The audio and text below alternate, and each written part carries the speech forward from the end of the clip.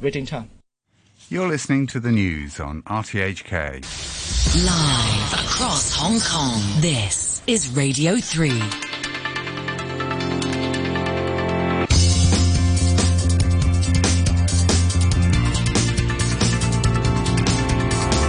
Money Talk. Good morning, it's 8:03 in Hong Kong at the end of the week on Friday the 17th of June. This is Money Talk on Radio 3. Peter Lewis here with the latest business and finance headlines. And it's all about interest rates this morning.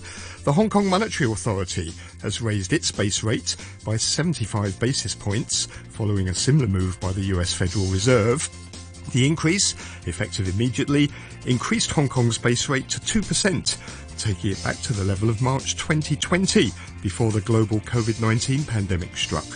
Hong Kong's commercial banks have so far maintained their prime lending rates at about 5%, with HSBC, Standard Chartered and Bank of China choosing not to pass on the higher rate to their borrowers.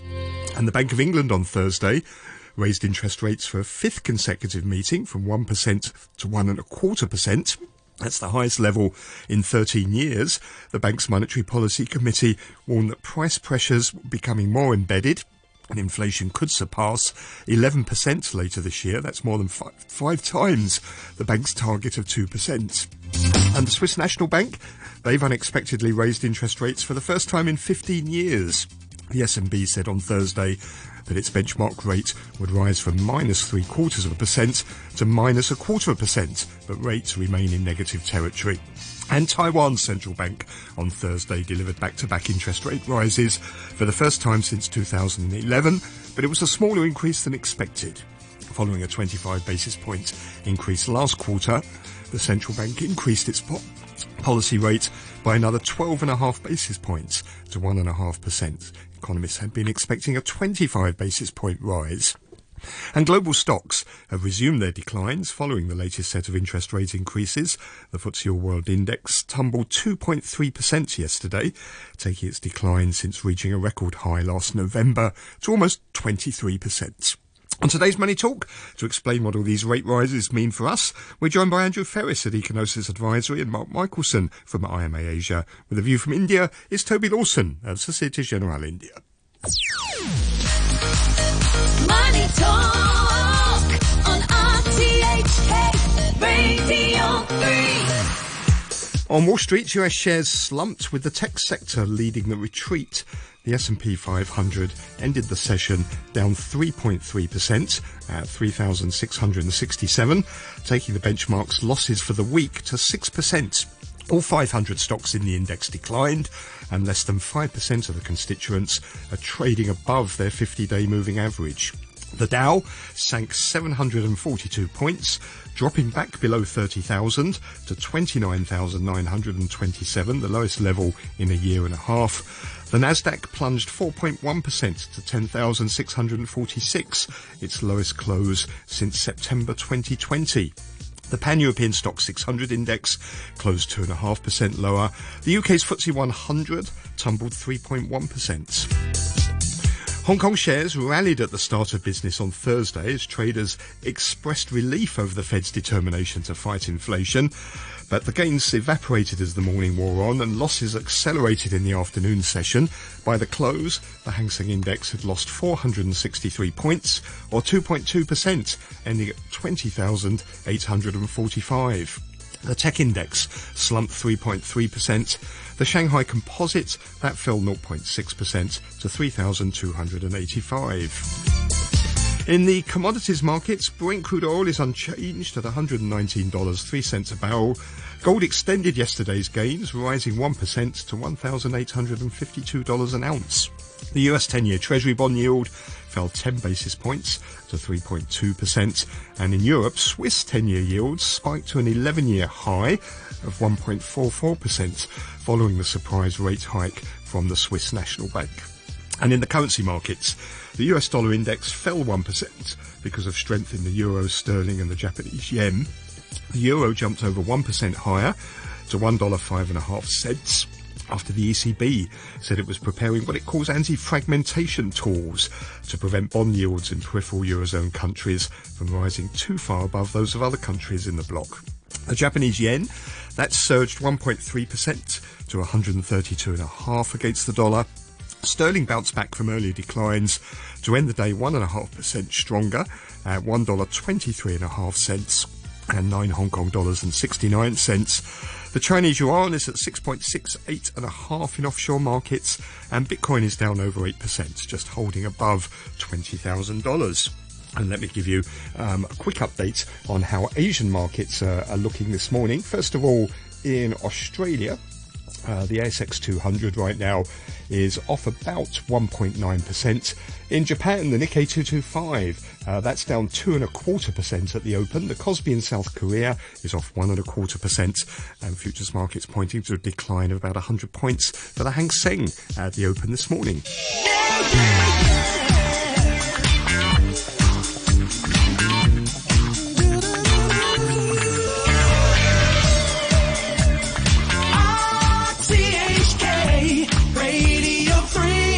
Time's 8:09. Let's join our guests. And on the phone, I think from Greece this morning, we have Andrew Ferris, the CEO of Econosis Advisory. Morning, Andrew. Good morning. Good morning. I have noticed, by the way, that as you tour around Europe, shortly after you visit a country, interest rates soar and its stock market collapses. What's going on? Absolutely. It is a magic touch. Next time I have to become really very contrarian. The reverse Midas touch. Also with me here in the studio in Hong Kong is Mark Michelson, chairman of the Asia CEO Forum at IMA Asia. Morning, Mark. Morning, Peter, and good evening, Andrew. Thank you. I thought somebody would notice, actually. It's 3 o'clock in the morning here. It's later than evening. Good morning. It's sort of morning. The things I do for publicity, yes.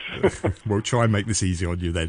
So I tell you what, Andrew, why don't you kick off here? We've seen this round of interest rate increases now. The latest one kicked off by the Fed, of course, with its 75 basis point rate hike. Let me ask you, first of all, what's the impact of this going to be here in Hong Kong? Well, the interesting part is that although the Hong Kong Monetary Authority increases in tandem, market interest rates don't. We know that some of the banks will resist increasing whilst they can, unless, of course, either the overnight or the 3-month HIBOR begins to increase, because that's where the banks themselves do their funding, and then it will be very difficult, in fact, to have an opportunity cost on that. Now, the funny thing is, should interest rates increase and should these lead to a demand for Hong Kong dollars, that could potentially push the Hong Kong dollar down to its, in inverted commas, highest point, in other words, at its most expensive point, going down to the 775, and therefore perversely force the Hong Kong Monetary Authority to begin to sell Hong Kong dollars to keep it from going through it. It can happen. So the Fed works in peculiar ways, and there might be perhaps few weeks whereby we don't really see the immediate impact. In other words, the Americans go up by 125 basis points, and so do we. But the main banks have left their prime lending rates unchanged, around 5%. They're running out of leeway, though, aren't they? If we get more increases, they're talking about maybe another 75 basis point rate hike from the Fed in July. That can't continue, can it? Exactly. That's what I said. Unless the Honky becomes exceptionally strong, and that perhaps slows down the increases in the interest rates potentially, then this is not going to happen. But taking a deep breath, the next stage in all this travail is what happens with Bank of Japan. I must admit, I have high hopes that they will do nothing, and this will simply confirm to me. I'm sorry, Peter, my needle has stuck, and I'll finish. Of the 4 biggest economies in the world, 2 are doing nothing to their interest rates, China and Japan, and the other 2, well, United States is doing something a lot, and European Union, it's sort of beginning to do it. So are central banks increasing interest rates? All I can tell you is, well, sort of. Mark, what does this mean then for businesses here in Hong Kong? Well, costs are going up and greater uncertainty, I think, adding to everything else. I mean, there's geopolitical risk, obviously the impact of inflation, the hope that this does something to inflation. But I don't think there are many expectations that this is going to happen very quickly, as Andrew sort of suggested. So they're sort of preparing for that and trying to cope with it and trying to decide whether to raise prices to their customers, what to do with their suppliers and so on. It's added to their issues. Let's put it this way. And as costs are surging, consumers are obviously noticing that. Are employees now starting to demand and get higher wages as well? Well, they certainly have been to some extent. And I think I've told this story before that one major company in India was offering their employees 30 to 40% raises, and they laughed at them because they get higher rates in the market. I think it's finding people that's important. Of course, for airlines too, they need pilots, but it's true, I think, throughout the market. Now, is this situation going to change with everything coming down around us? I'm not sure, but that's certainly been the situation the past few months. And Peter, may I interject here, and it's germane to what we've just have heard. If you think, I'm sorry, I should never say if you think about it. I am thinking a lot about it, that the Japanese are absolutely got it spot on. Look, they refuse to raise interest rates. The yen has absolutely collapsed. This is very good for exports. It is incredibly bad for inputs and therefore increases in the domestic prices. And at the same time, by keeping interest rates down to zero, they don't shoot themselves in the foot and hurt the domestic market, like the Americans are doing. It has occurred to me that this somehow has not been driven through. The Japanese are doing it right. The Americans potentially are doing it wrong. The odd way round, I suppose. But if you were if you're based here in Hong Kong, a Hong Kong dollar investor, the Hong Kong dollar's at the highest level against the yen now since 2002. You should go out and buy Japanese yen, shouldn't you? I mean, Japanese assets for Hong Kong dollar-based investors must be pretty good. Well, the obvious question is, what are you going to do with your yen? Buy stocks or something. If you put it in the bank, you get zero interest rates. Then the other thing is to do something extremely risky, and that is to take very little forex risk and take very high equity risk. Well, yeah, I mean, like everything else, it can be done, but should it be done? And if you're planning a holiday, if you can get out of here and get back, a holiday in Japan is going to be pretty cheap, isn't it, compared historically anyway? Well, that's what I'm saying. You remember, tourism is an export, so I think the Japanese got it spot on. They make their export economy competitive, and they are not harming their domestic economy by punishing interest rates. Hello, United States. Hello, United States. Have you seen this? Yes, but they have to let in tourism first. And I know they've done it officially. I'm talking about Japan. But as you know, you have to come in. If you're coming in as a tourist, you have to come in with the tourist group, and you have to be met by tourism guides, and they have to be with you during your entire trip to Japan, and it's very limited. So there has not been much take-up yet. So it's a question of whether they move in that area to actually take advantage of the weekend. Where else, Andrew, in Asia? You say that most central banks, or not all central banks, are raising rates, but around here in Asia, we are seeing bigger than expected rate rises in India, in Korea, in Australia. Where are the pressure points in Asia? Well, Taiwan also has gone up. Singapore has tightened. I mean, there was never any discussion that as the Americans increased, that everybody else wouldn't do anything. They did, except China, which is only the third biggest economy in the world. So, if poor Philippines doubles its interest rates, this is very bad for Philippines, but frankly, on a global basis, in inverted commas, who cares? I'm being facetious here. Of course, we care what happens to Philippines, but we care more what happens to the States. And it becomes completely Eurocentric. After all, Taiwan has increased the first time since I don't know how many years, and have gone up by 25 basis points, and they're not threatening by 50 and 60 and 70 basis points because their rates of inflation in absolute terms have nothing to do with 8%. Chinese inflation rate is about 2%. I can't live with that, and clearly the Chinese can, and they are. Well, Taiwan went up 12.5 basis points in the last rise, which is really small, but I guess it's symbolic. And where, Mark, are you seeing where your company is seeing pressures around Asia?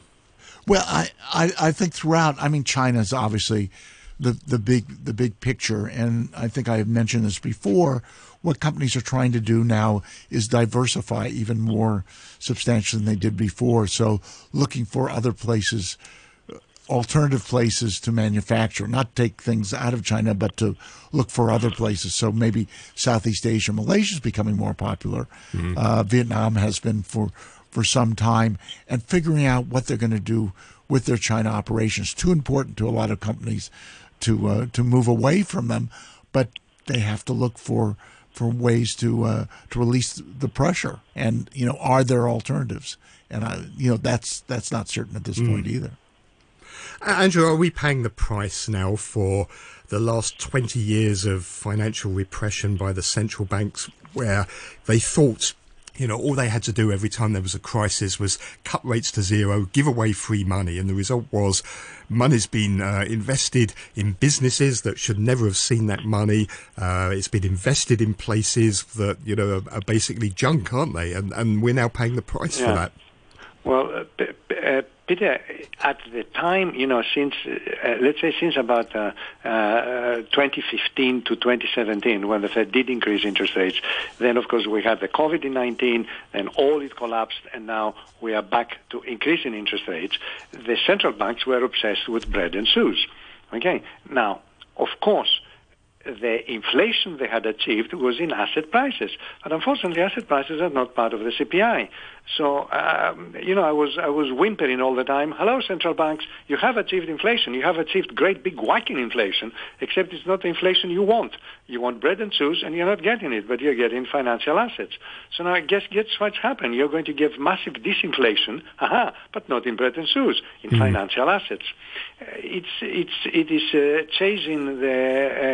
chasing sort of straws in the wind, which is upsetting, because one really never knows what is wanted. We want inflation down. Well, which inflation? Financial assets or bread and shoes? There is, Mark, isn't there, a positive aspect of getting interest rates back to normal for businesses, because we've kept on life support loads of zombie companies that really shouldn't have survived in a normal environment.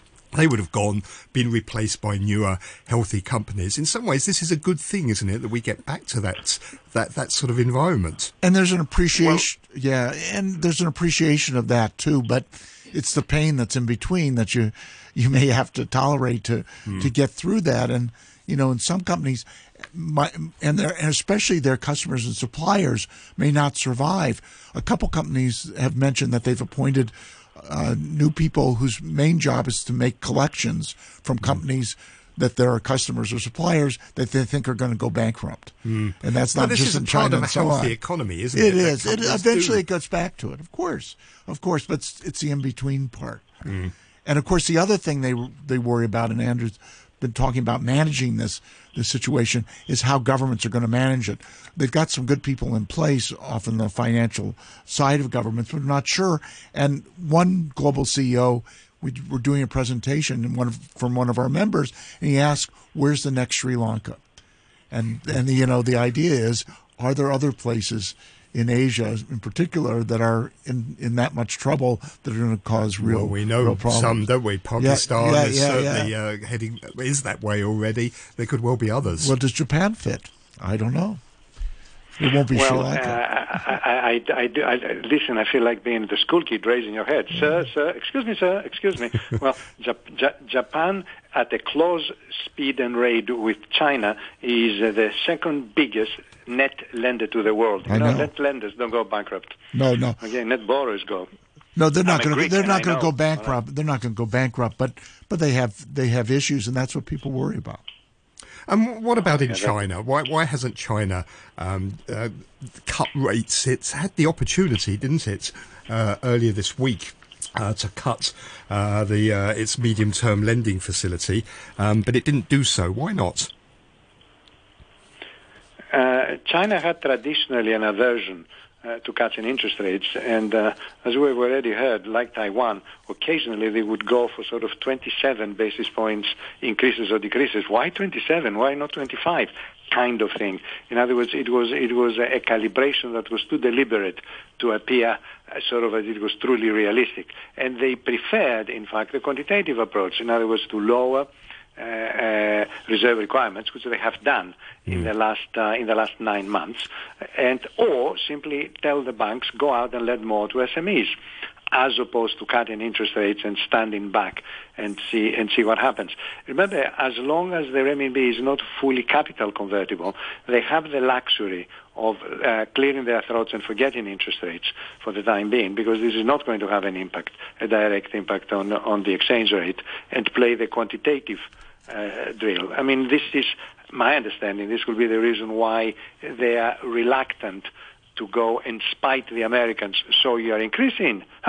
We are cutting. Do you think there is an element of that? They want to be seen to be different to American Not market? Not a bit. My God, I mean, it would be a silly thing to do, and most definitely they're not doing this now. They've got other things to worry. Okay. Mark, and if they want to spite the Americans, they can always send big batches of flour to Putin. Okay, so just to show kind of thing. Mark, what are your companies up in Shanghai and Beijing saying? Are they seeing enough support? Because there's all this talk about helping businesses, but when there's an opportunity to go and do something, they seem to step away from it. Yeah, that's one of the issues. It's not that things have gotten better, and we have I think I've mentioned this before, mostly every week we have a talk with the Shanghai people, mostly focused on COVID, but now on other issues as well. And even after the restrictions were lifted, and this is for Shanghai and Beijing, the worry is that in practice it doesn't always happen. Mm-hmm. And still they have trouble getting supplies in, they have trouble sending things out.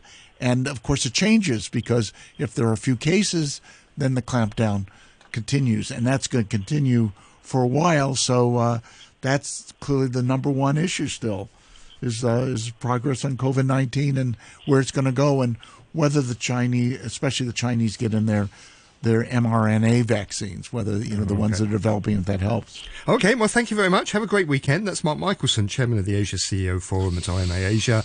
Andrew Ferris, who's the CEO of Econosis Advisory. You're listening to Money Talk on RTHK Radio 3. RTHK Radio 3. It's 8:25. Let's continue the discussion on interest rates and inflation and join Toby Lawson, the CEO of Societe Generale in India. Morning, Toby. Yeah, good morning, Peter. So, first of all, India. We had the inflation data out earlier this week from India. Is the central bank concerned?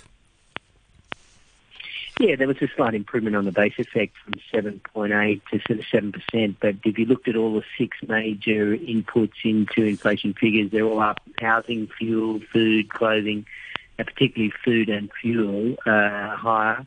So, of course, with continuous rise of inflation above the 6% band of the RBI, they've really got to take some additional action. As you know, they've already moved 90 basis points on the repo rate to 4.9.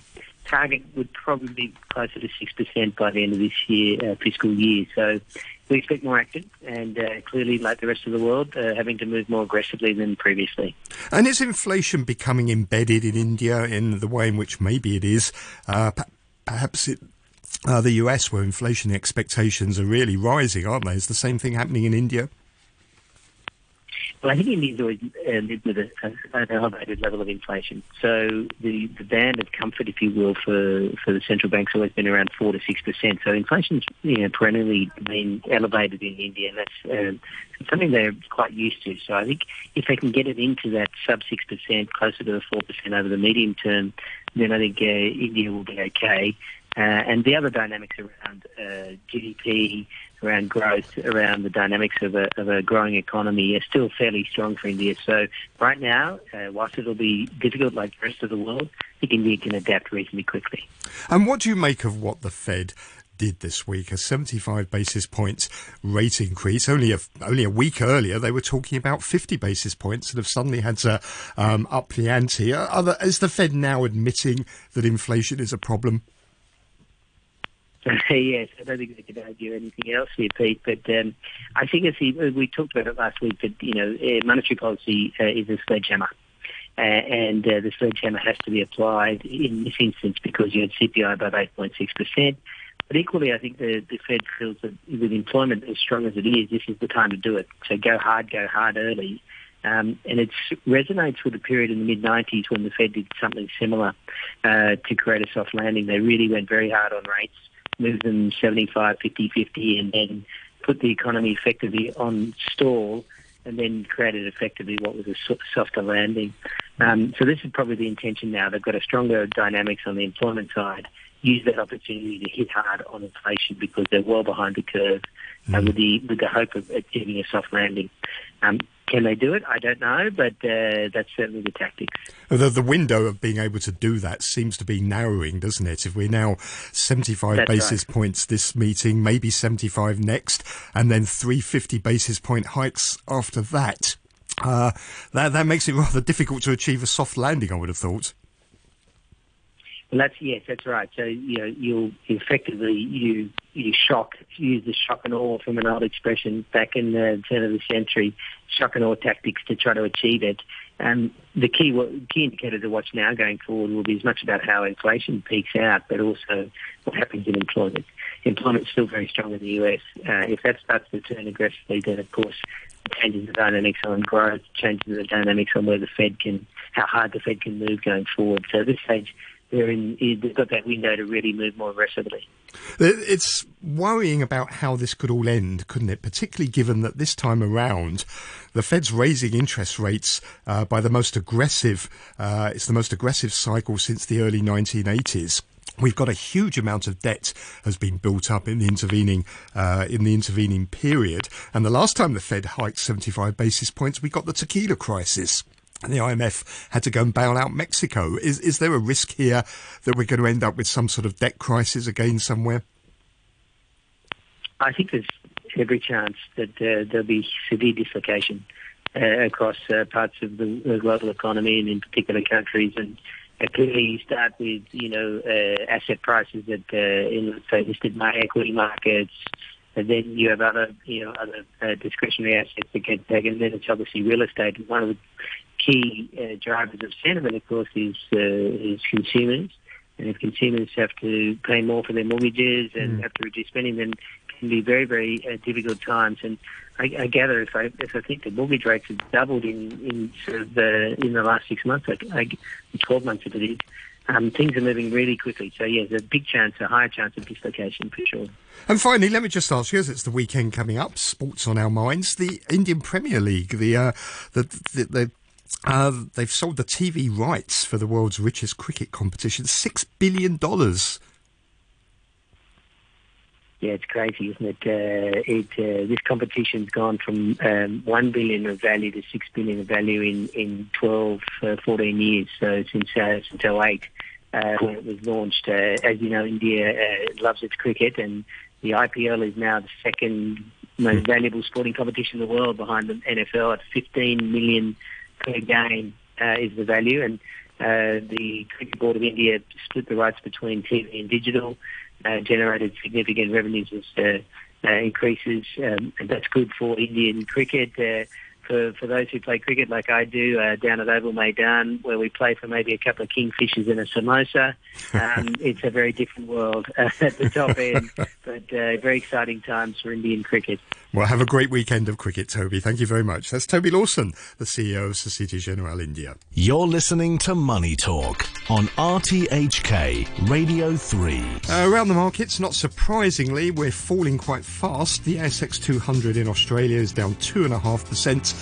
The Nikkei 225 in Japan is off 2.25%. The Kospi in South Korea is down 1.25%. Looks like the Hang Seng is going to open about 60 or 70 points lower.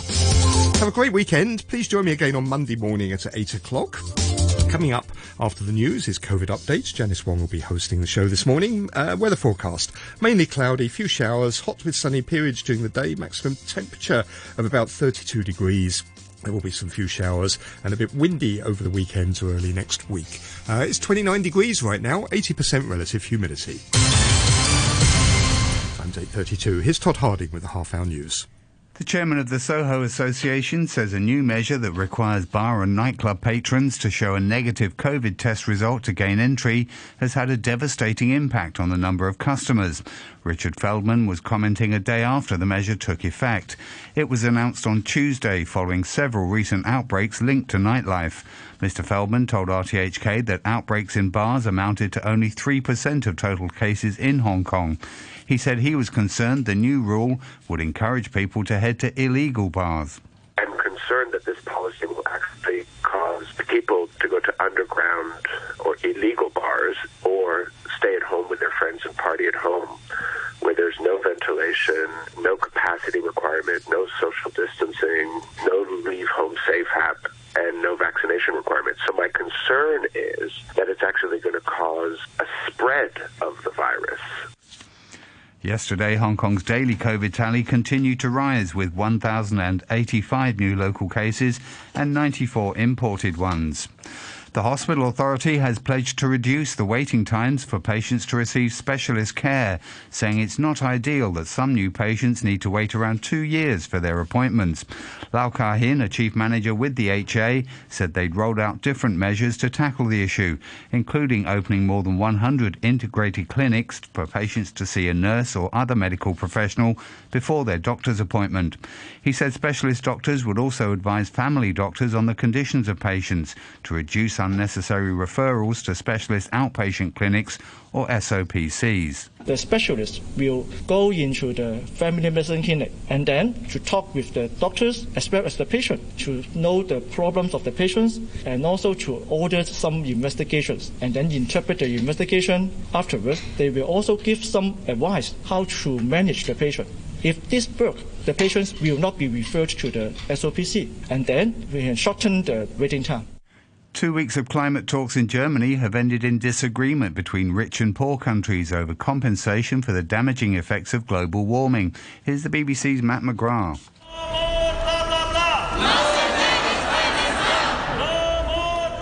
Climate protesters in Bonn chant about loss and damage. These two words have proven an explosive mix in global efforts to tackle climate change. Negotiators from developing countries argue that the heat waves, droughts and floods they are now suffering were caused by the historic carbon emitted by Europe and the US, and they want those